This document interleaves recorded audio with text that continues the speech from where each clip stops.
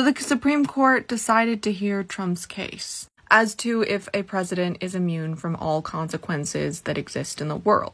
They're not taking the case because they're going to vote that, yes, he's immune from everything. Rather, to give him a legitimate reason to never leave office if he gets in office. Which is why we cannot let him in office. I think a lot of people think this is a joke or it's not a big deal. But just look at Israel right now. One of the biggest reasons that Bibi is continuing this war is because most people in Israel have made it abundantly clear that when this war is over, he's being ousted. And when he's ousted, he's getting tried for his crimes. Not even these crimes. We're talking about like tax evasion and corruption from years ago. So he's going to continue this indefinitely because it keeps him in power. And as long as he's in power, he's not getting arrested. That's what Trump will do if he gets back into power. Rachel Maddow explains it a lot better. I will say something. I am mad at myself for how surprised I was. I was mad at myself as the time went by, the 2.5 weeks. I think a lot of people thought, and this was with informed speculation by people I respect, people who've clerked on the court, people who've been around the court, studied the court, know the court. There is no way they could take 2.5 weeks only then to say we're taking the case 7 weeks from now. What was your reaction to the order today? I mean, I don't think you should be mad at yourself. I don't think you should be embarrassed. I think everybody sort of thought that was the only kind of decent explanation for how long they were taking, that they were going to not take up the case, that maybe Samuel Alito or one of the other real MAGA judges was going to be really mad about it, was going to write an angry dissent, was biding for as much time as he could because this was his last chance to insert delay, which of course is what Trump wants. I think that was, if you think about the court as the Supreme Court of the United States and a rational actor and a decent one, that was a reasonable supposition, and it just turns out they're not that.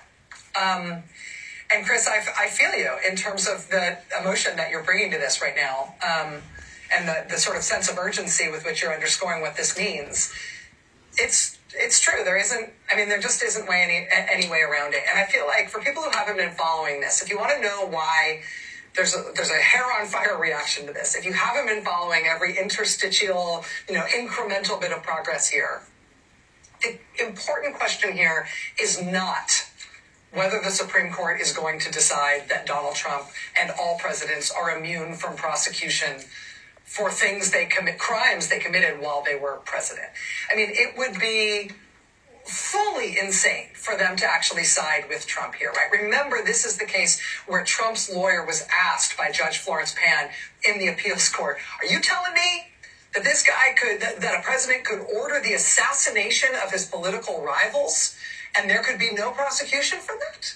That would be okay? We'd have to let that go? Not only for the duration of his presidency, but for the duration of his life? That would be okay? And Trump's lawyers were basically like, yeah. So the idea that they're going to side with him on immunity is unthinkable and also beside the point. The conclusion that we can arrive at now based on what they have done without having to wait for the ruling is that they are ensuring that Trump will not face trial.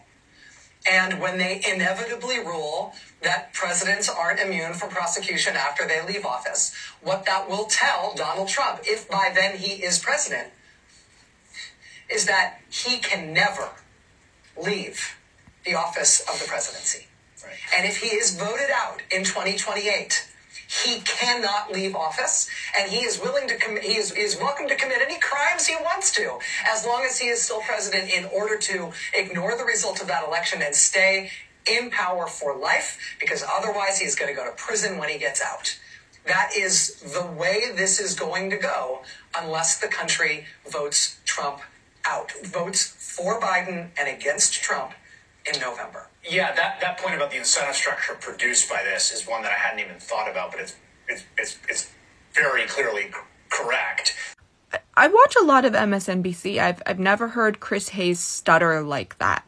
That's a new level of shock and horror that I've heard from that table. I get being angry at Biden, but that is the alternative. And no matter what you think Biden's doing or not doing, what Trump would do would be worse in every sense of the word. I get being angry. Use your protest vote in the primary. But please, please don't use it in November. Your vote is your voice, and that voice is your superpower. The Supreme Court just made this even more dire. Please understand that. Short Cast Club